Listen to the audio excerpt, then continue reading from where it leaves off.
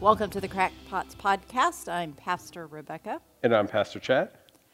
And our scripture for this week was Jesus going in and cleansing the temple, John 2.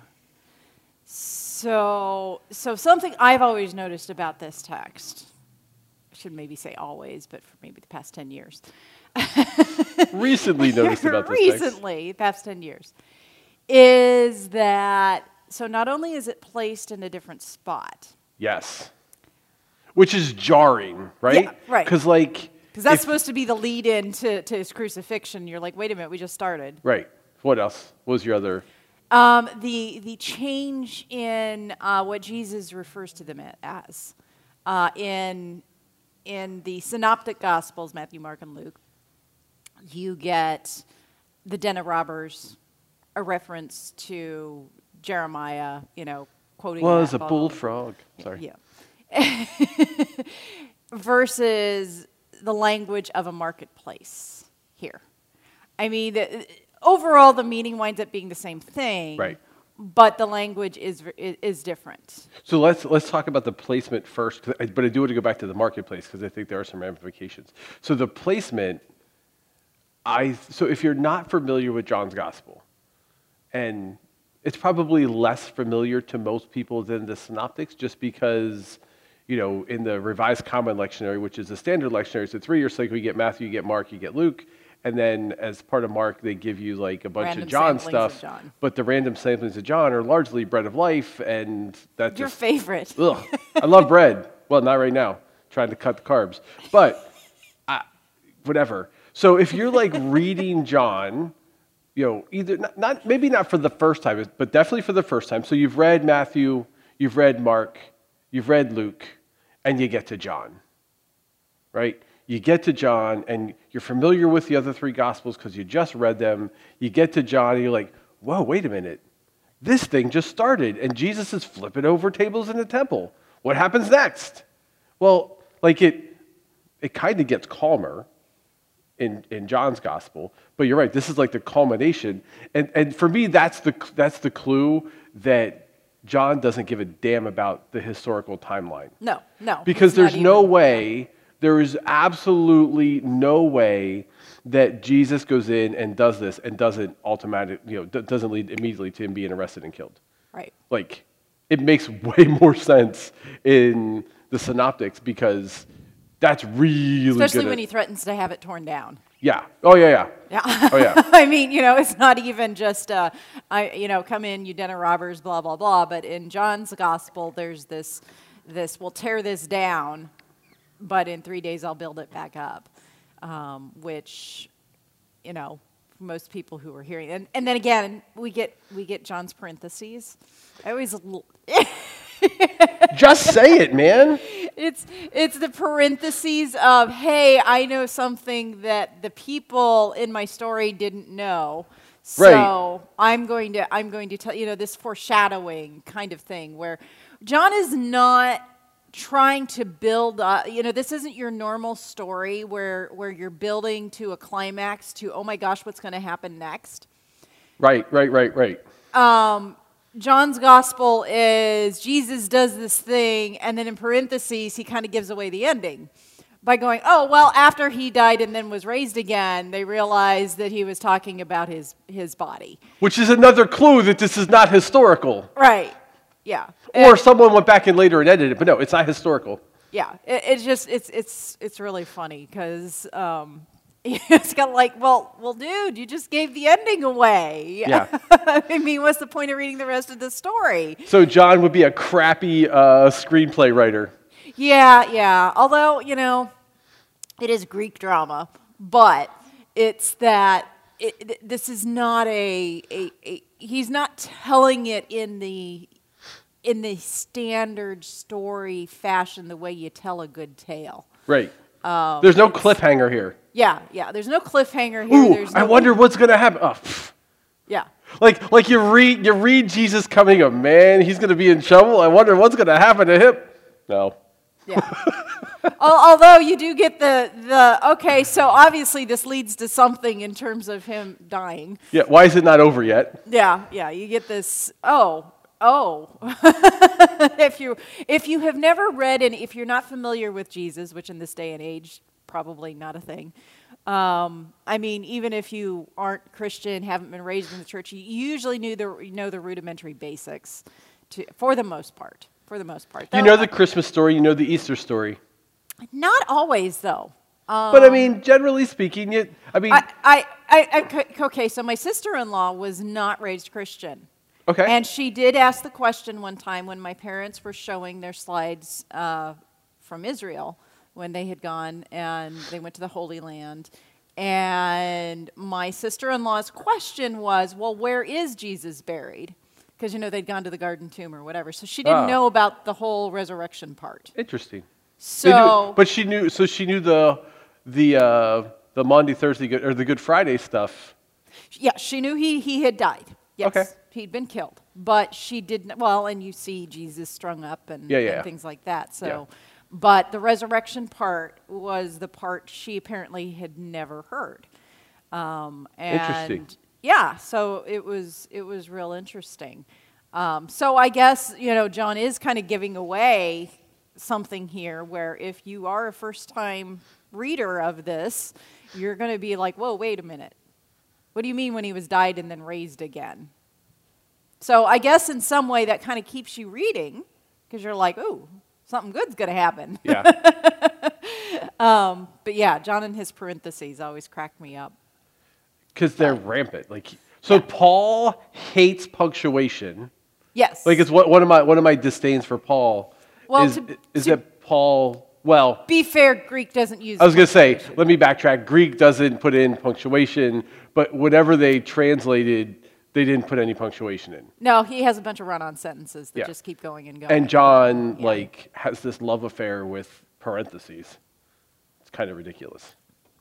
Okay, so referring to it as the marketplace, I think that's interesting because I think that's easier for us to kind of modernize, put into a more modern. We know what a marketplace is as opposed to a den of robbers. Yeah.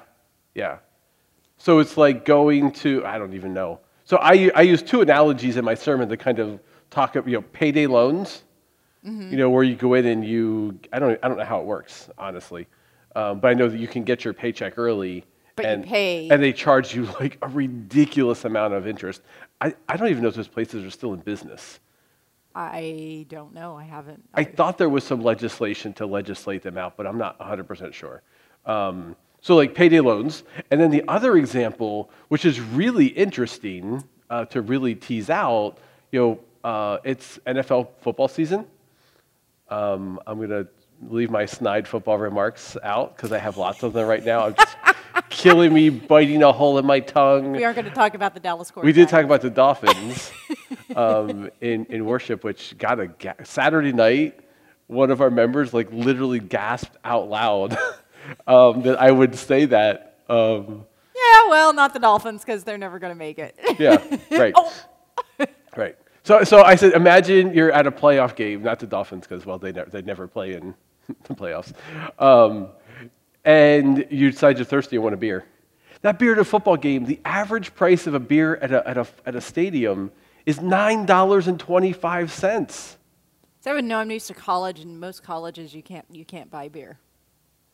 At football games? Nope. They're starting to change that though. I think they are, but I mean I grew up when growing up, when you went to a college game, you got Coke or Pepsi. That was Well, when I went to college games, you got drunk in the parking lot. You couldn't drink anymore in the stadium. Well, yes, there was that, but you couldn't actually buy. Okay, so there. question. What time do you start tailgating for Nebraska football games? Oh, in the morning.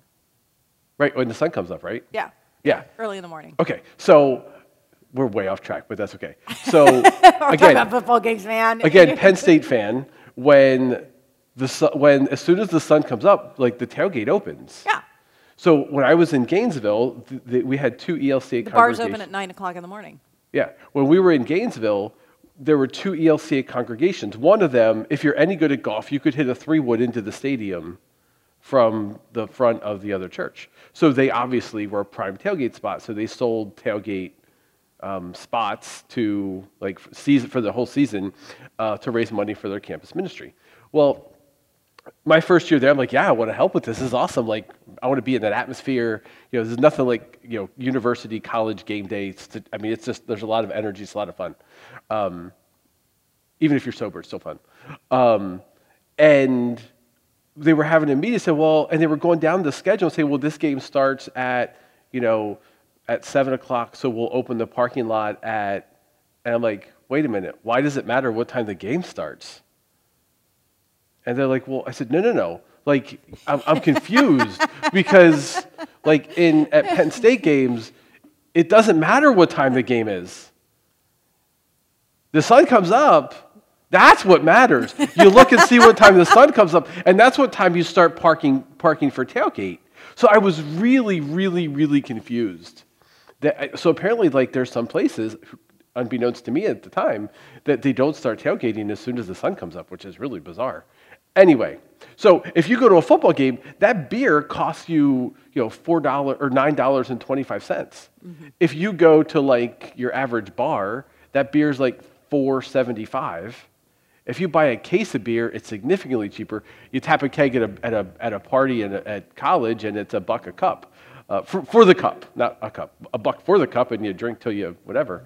So yeah, like there's just a level of in this marketplace that Jesus sets up. The people are getting ripped off.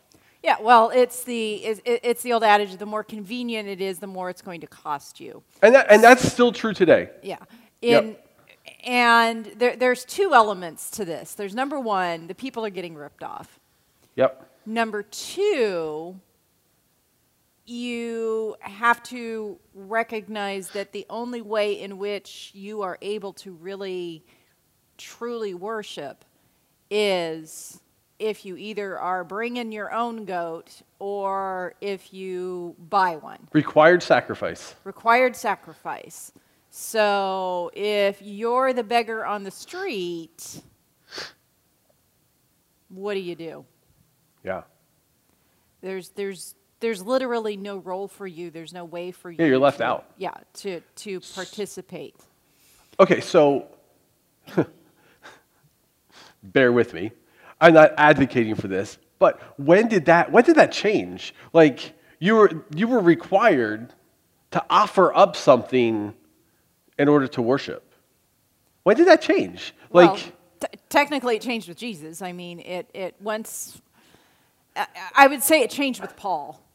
That's but they did the offering, but he was asking, not requiring. So right, it was an ask. It was not a requirement. But I mean, the early disciples who were Jewish were still going to the temple, and I assume were still offering up their sacrifices, etc. They were doing Sabbath. They were still following all of that. It wasn't until Paul came along that a lot of that started to shift. So Paul is the finance committee's worst nightmare.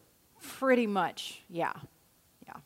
Although Paul got in a lot of trouble actually because of this when he went to Ephesus. And when he went to Ephesus, basically, it was kind of the same idea where you had the guys that were making all the idols, which, that was a moneymaker kind of thing. Yep. And he said, oh, don't worship idols anymore. Well, there goes their whole stream of income. And if you aren't going to temples, if you aren't going to, any of that kind of stuff, there goes your revenue stream. Yep. And so that there was a definite economic issue. So Jesus calling it a marketplace really does strike at the heart of any kind of economic commerce that's connected to your religious life. Although Paul has some really good stewardship texts. He does have some good stewardship texts. He talks about it less as you can't participate if you don't do this, and more as, especially those with, the ability to give generously. Yeah. And for the sake of taking care of those who don't have as much. So it's kind of a little different. What the money's being used for tends to be a little different. Yeah. It's interesting. Yeah. And I am not, believe it or not, I am not a good enough expert in the ancient temple practices to know how well any of that money actually went towards caring for the poor people. But my guess is it didn't tend to go towards that all that often, given Jesus' very, very strong response to what was going on. Correct. Yeah, I think that's a good indication. Yeah. So it's one of, so giving in the church is one of those challenges, church budget wise. So we're clearly it's 2022, so we're starting a new church budget year. We finished last year, and we finished in the red. I don't know what that number was look like. In our let me rephrase that. In our general offering, we finished in the red. Yeah. And It was not good. And people go, oh man, we finished in the red. We also raised $377,000 for a capital campaign this year, which would put us like way in the black. And it kind of goes to show, I think there's a couple things at play when we talk about stewardship. One, people will support like concrete, tangible things, right? So we had a roof that needed replaced. We had a parking lot for our preschool that was, it was kind of embarrassing, the quality of the playground we had for our preschool. We have an excellent preschool, and our playground really was, to say it was lacking is an understatement. So like we had some and we're working on a parking lot because our parking lot needs redone. So those things are like tangible things that very clearly need to be done. That we had to do a capital campaign, but then we asked people for money, they were amazingly supportive. You know, we kicked off this campaign in the midst of a pandemic when there's some financial uncertainty with the world, and we're like, you know, do we do this campaign? Do we not do this campaign? You know, and I think we originally, well, do we think we can raise like $300,000? Do you think we can do that? And like it blew us completely out of the water. The response is amazing. So if you're listening and you're a member of Emmanuel, thank you so much, much appreciated. But it goes back to this overall, you know, stewardship education piece that is lacking in the church with a capital C. You know, most churches don't do stewardship well. We don't teach it well. One, we don't want to talk about money because that's one of the, you don't talk about money, sex, or politics. Well, guess what? Two of those things are prominent in the Bible, that being money and politics. Sex being the other one. The sex is the one that the church wants to make more stands on, which is, it's probably a whole other podcast that gets us in a whole lot of trouble. But you know, this whole idea of stewardship and giving and the church budget, if people want to give to stuff, I think, oh well, I wish the church would do more in the community or more for, you know, blah blah blah blah blah. Well, one, I mean, I think we're blessed. You know, we have a soup kitchen that we run that, you know, serves the community. You know, we're currently hosting families from Family Promise to serve the needy. So we do a lot in the community. I personally, I'm like, we should do more because that's just who I am. But when you look at the budget, it's like, oh well, paying for electricity isn't sexy. Like, it was, oh man, I contributed and I paid for that electricity. Well, the reality is, if you don't have the electricity, you don't have the air conditioning because you need air conditioning more often. You don't have the soup kitchen. You don't have the lights, you don't have the soup kitchen, you can't do the ministry you have if you don't pay the bills. You know, if you don't pay the staff, you don't get blah blah blah blah blah. So I mean, it's that stewardship education piece. So I'm not saying that the temple was in that position, right? I'm just saying that the temple is like, oh, they weren't using that money for the poor because they were paying for electricity or, you know, candles, or, you know, whatever. I'm sure maintaining that temple was expensive. Yes. Don't get me wrong. Yes. I'm sure that maintaining the Well, they were rebuilding it forever. Yeah. Well, Herod started it. Right. He had started that rebuilding project, and, you know, basically this was his way of ingratiating himself to the Jewish population that he Yep. was king over, because most people don't know, Herod actually was not Jewish. He was Idumean, but He was what? Idumean or an Edomite. He was from the land of Edom, which frequently gets blasted in the Old Testament by the prophets. But point being, he was kind of a puppet king for the Romans. But that was his way of ingratiating himself to the Jewish population was, look, I'm going to build you this really beautiful temple. They'd kind of rebuilt it when they returned from Babylon, but Herod was going to make it just, back to the old splendor, even better than what Solomon had done kind of days. And Jesus comes in and says, "Well, destroy it, and I'll rebuild it in 3 days." Exactly. So here comes Jesus, So and he's there's like humor in that. oh, absolutely. Unfortunately, I think way too often we miss the humor in Scripture. And I don't know if it's because we think worship has to be so serious or what, but there's a lot of really funny stuff in Scripture that we kind of miss. Yeah, well, because we somehow think that God doesn't have a sense of humor because clearly no one's ever seen a platypus. But, it's kind of one of those things where I think if most of us have senses of humor, not all of us do, but if most of us do, and we're a reflection in some way of God, that probably means that God has a bit of a sense of humor. So I personally think laughter should be more of a part of worship. Absolutely. Because laughter releases endorphins. Makes you feel good. It makes you feel good. I'm a fan of laughter. Well, absolutely. I mean, and so there's this juxtaposition, though, of it both being humorous and also very deadly. And salacious. Yeah. Where it's humorous, but at the same time, it's like, that's going to get you killed. Right. It's like, that's funny. That's you. You're going to die. kind of moment of, and I'm sure his disciples at the time were like, what you doing there? Why you threatening to tear the temple down, dude? Nice knowing you, buddy. As they kind of like tiptoe away, like, I do not want to be around this guy because all hell's going to break loose. Yeah, and and not only threatening to tear it down, but then the accusation of you've turned my father's house into a marketplace, which, and if you think about marketplaces, not our very clean, sanitized-ish grocery stores that we have today. Marketplaces were outdoor areas that were full of hanging, meat and things like that.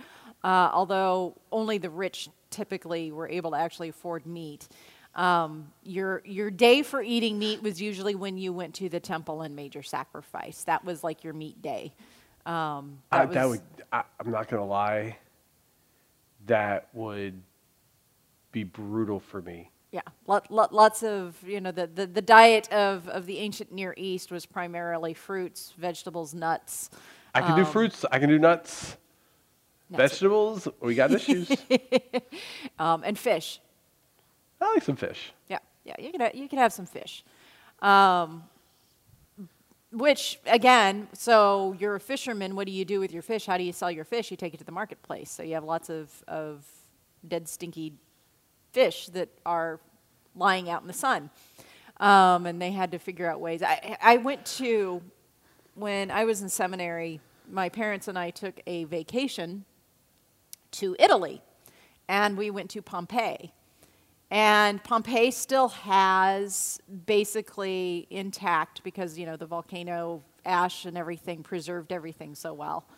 They still basically have their marketplace. And you can see they had these huge, like, bins, these pots that sat in holes that were full of goods, that were full of the foodstuffs that you could buy.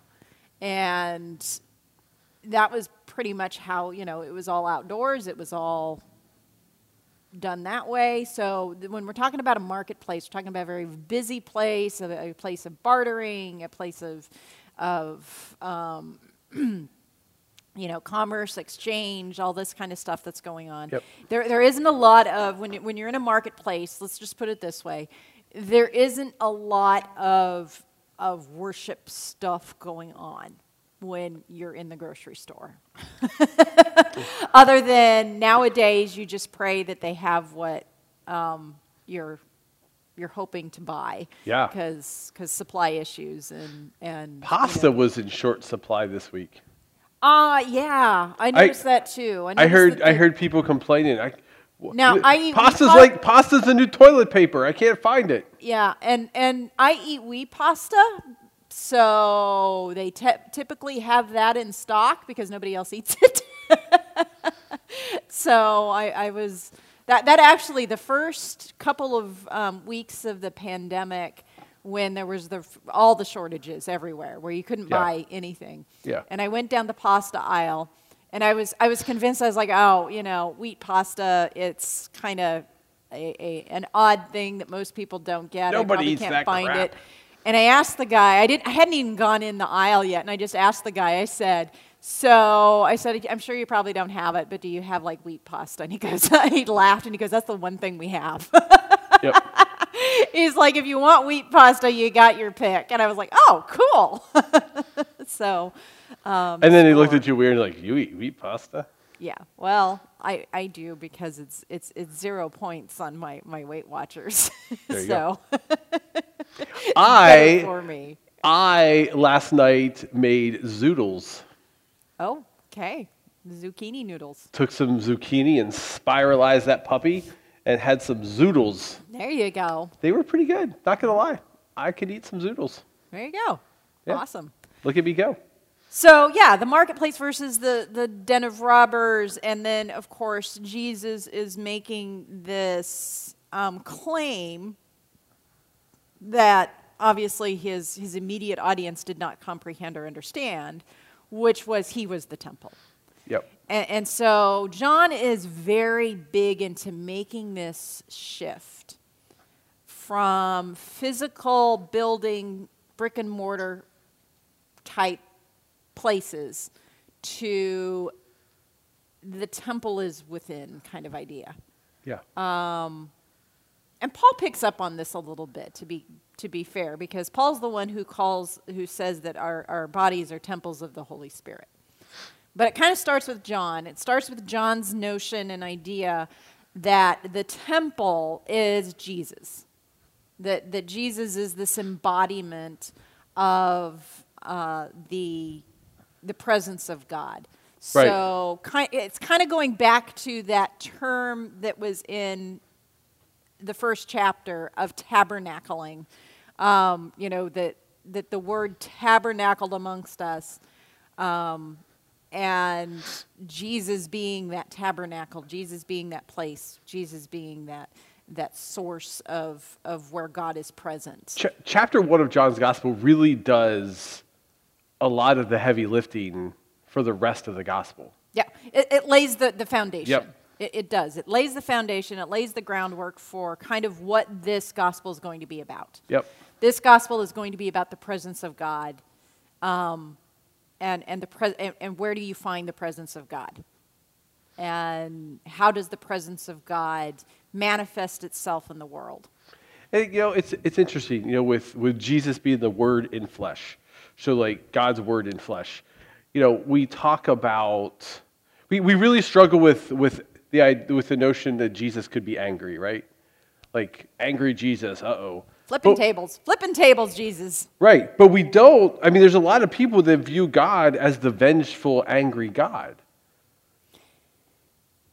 Yeah, it's the juxtaposition of, well, Jesus is the angry, wrathful God. Father God is the angry, vengeful. Jesus is the counter to that.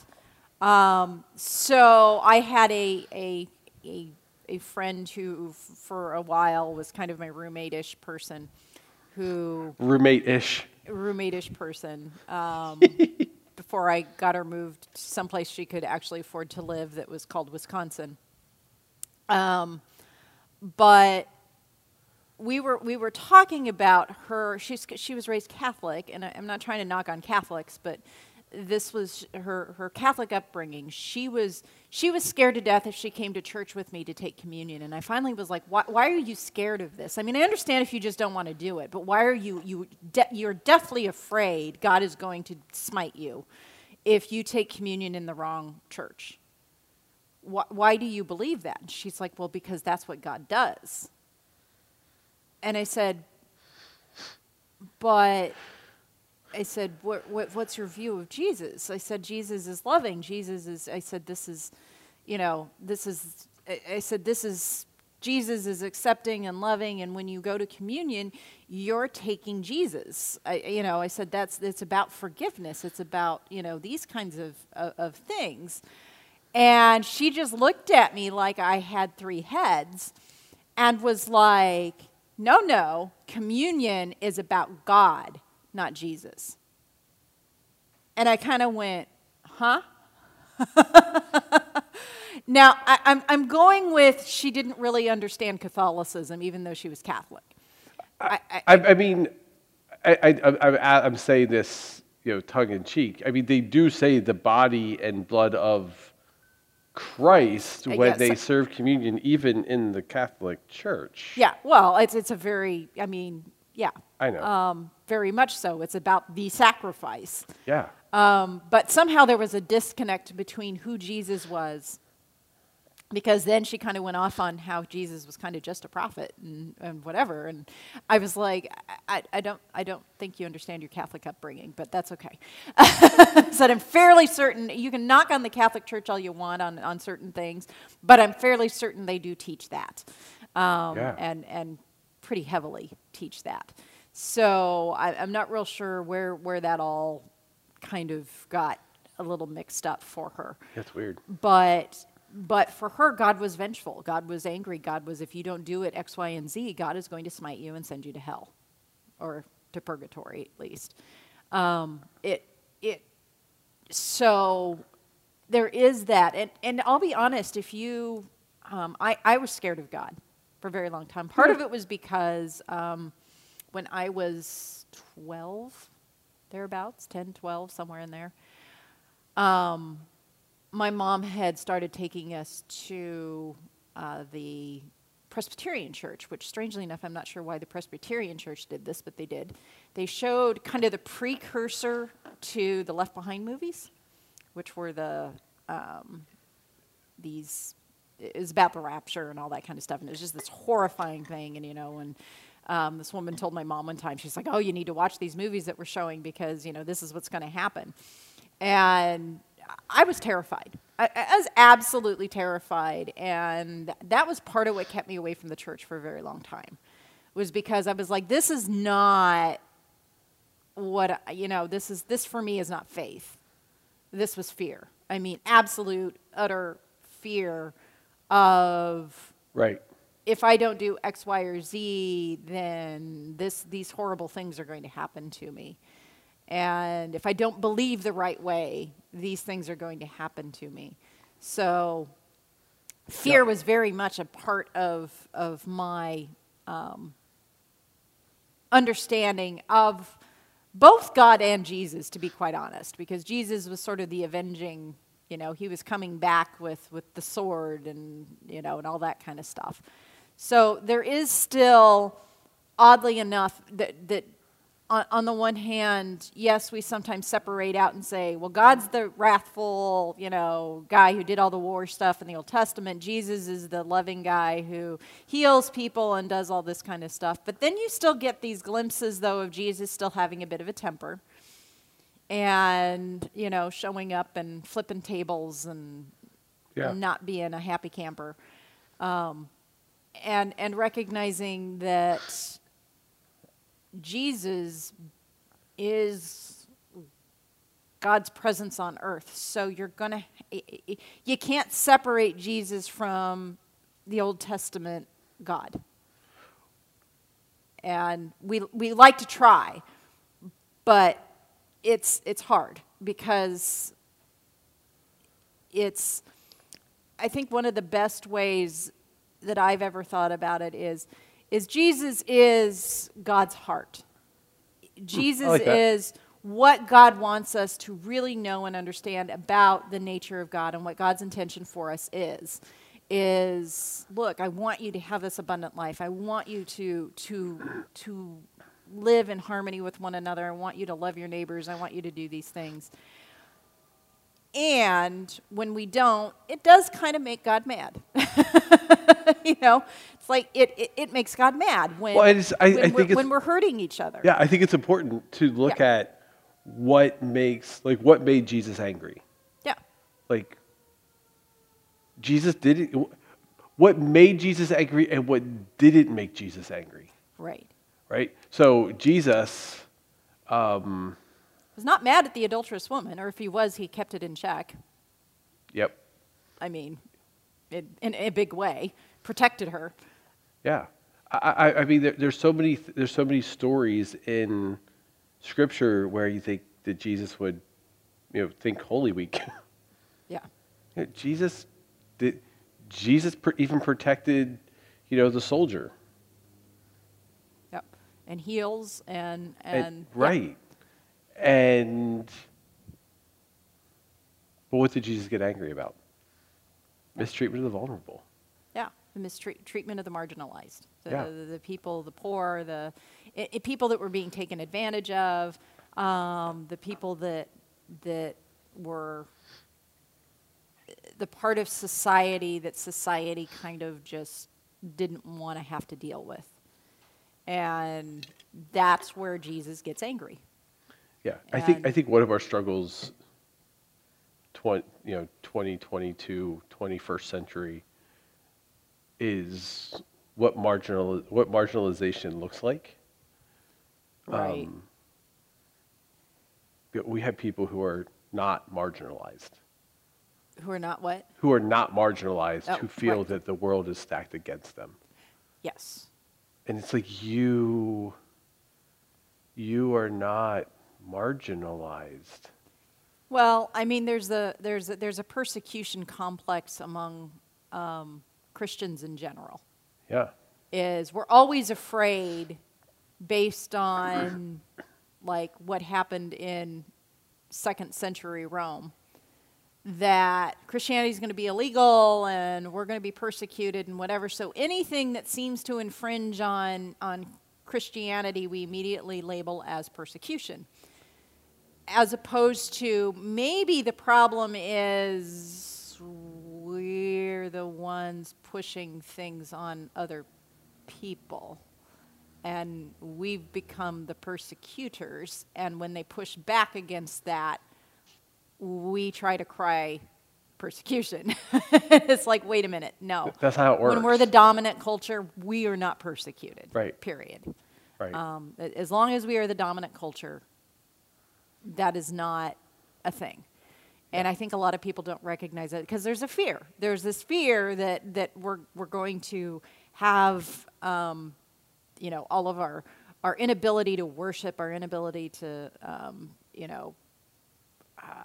freely express ourselves, because we have this notion that when I go out and I'm a jerk to people in the name of my faith, and they respond badly to that somehow now I'm being, well, you're rejecting Jesus. Like, no, I'm rejecting you and the way you, are bullying me. Right. So Jesus's mode of operation was love. Like that's how Jesus operated. It wasn't by bullying. It wasn't by, just spewing hate at people. I mean, somewhere along the line, we've lost that. And maybe a long time ago. I'm not saying this is a modern thing. I can only speak to what my observations in my lifetime. But this idea that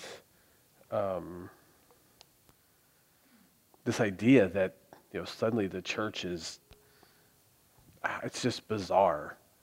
It's really bizarre. Well, and there's also a tension within our own texts. And part of that tension is recognizing that on the one hand, yes, the dominant culture in which Jesus was operating in Judea was Judaism. And yet, Judaism was being oppressed in its own way by the Romans. Because the Roman culture was definitely the dominant culture. And Judaism had to be very different. They had to get special dispensations from the emperor to worship the way they wanted to, because it was illegal most of the time to not worship all the other deities and gods and things like that. So Jews got a special dispensation in terms of their ability to worship the way they wanted to.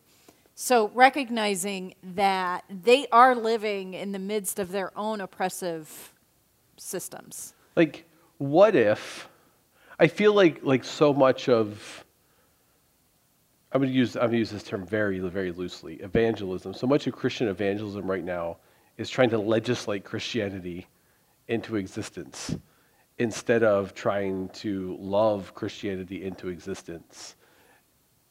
And that's like, you can't legislate stuff like that into existence. You have try. to. What? You can try. Well, we're trying, but that's all that does is it's anti-gospel. I mean, it's anti-gospel. At the same time,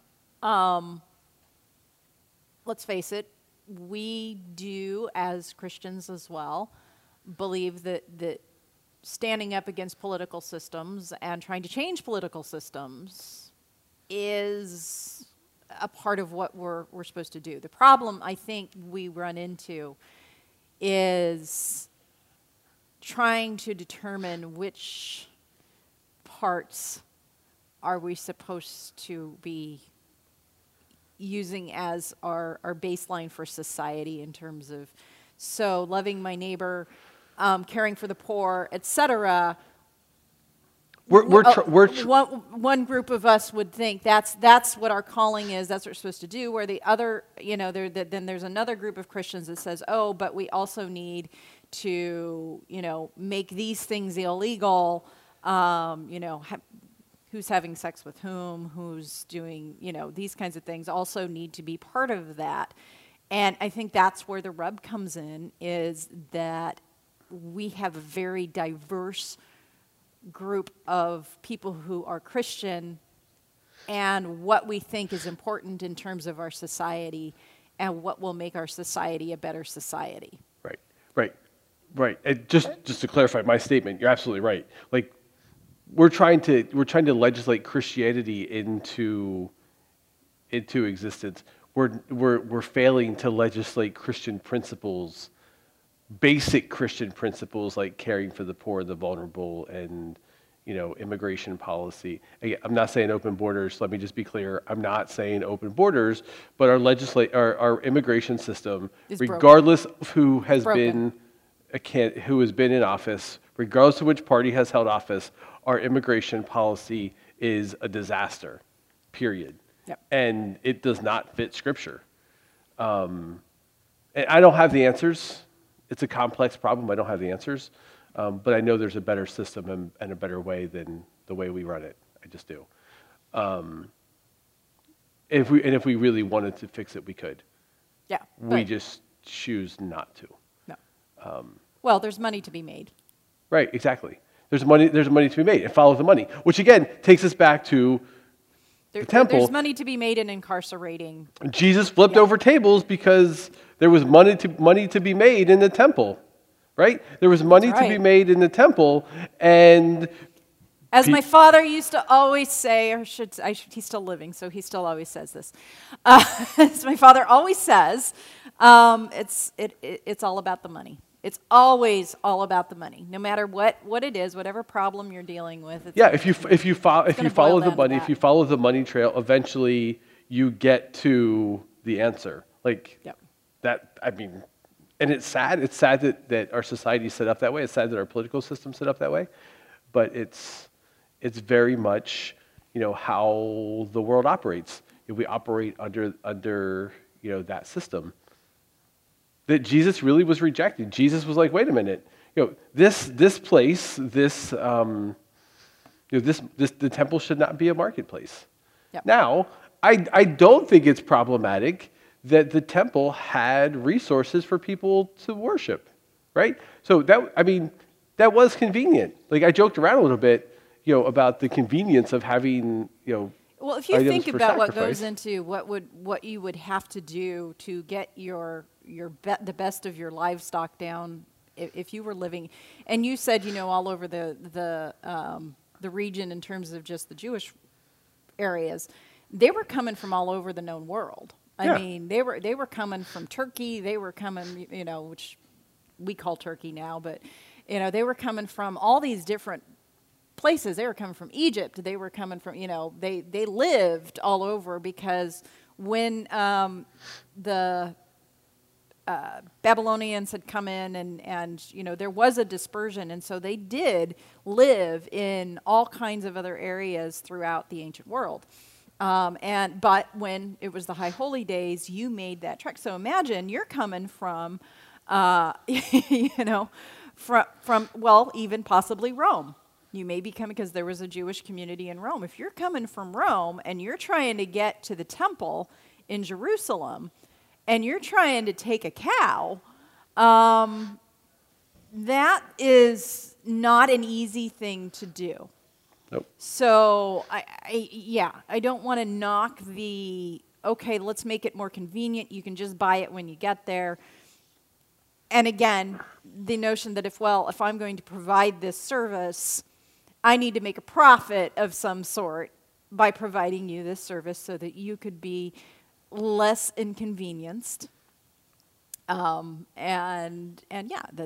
kind of is the idea. So confessional moment. Yes. So in seminary, we had to raise money you had to pay for graduation stuff. We had to pay for graduation stuff in seminary. So each seminary class would do fundraising. Same at Luther? We had to pay, but we didn't do fundraising. Oh, so we did fundraising. Oh, you were smart. Yeah, so we did you fundraising. were much smarter than those of us Yep. at Luther. So our first year, so the tradition was that the incoming class, which were called juniors, which makes no sense, whatever. Yeah, the junior, the middler, Right. intern, and then senior. Right. Yeah. Makes no sense, but whatever. So first year seminary class comes in, and their responsibility was to provide lunch for the graduates and their families. You could charge. It wasn't a free lunch. So I was fortunate that I had family that worked in the food service industry, so I was able to get food at cost. So we made a killing. Got off to a really good start. Then we happened to have a classmate who was a beer nerd, like loved like beer, the science of beer, brewing beer, researching Martin and Katie Luther brewing beer of the times, everything else. Well, there happened to be a brewery at the end of the street for seminary. So we partnered with the brewing company and brewed a beer and named it, and then sold pint glasses with the name of the beer on it at Luther Colloquy to sell or to raise money. So we got in a little bit of trouble because we were selling things outside of the chapel. And I'm like, listen, it's outside the chapel and it's not required for you to purchase it in order to go in and do chapel. It's just an option. But so we had some people that were a little cranky because we were selling things at the church or at the chapel. Well, and believe me, through my years of being a pastor, when we sell things out in the narthex or something, there's always a comment. Yeah. There's always a comment about oh, are we turning into a marketplace now? Is this what we're doing?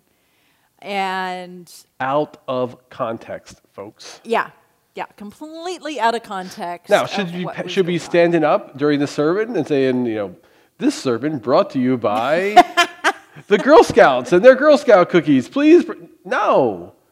But Yeah, it's a very but it is a fine line. Yes. It's a fine line of what is it going for? What is the point? Yes, we sell things for fundraisers for our youth, so that our youth can go and do things and build their faith and blah blah blah.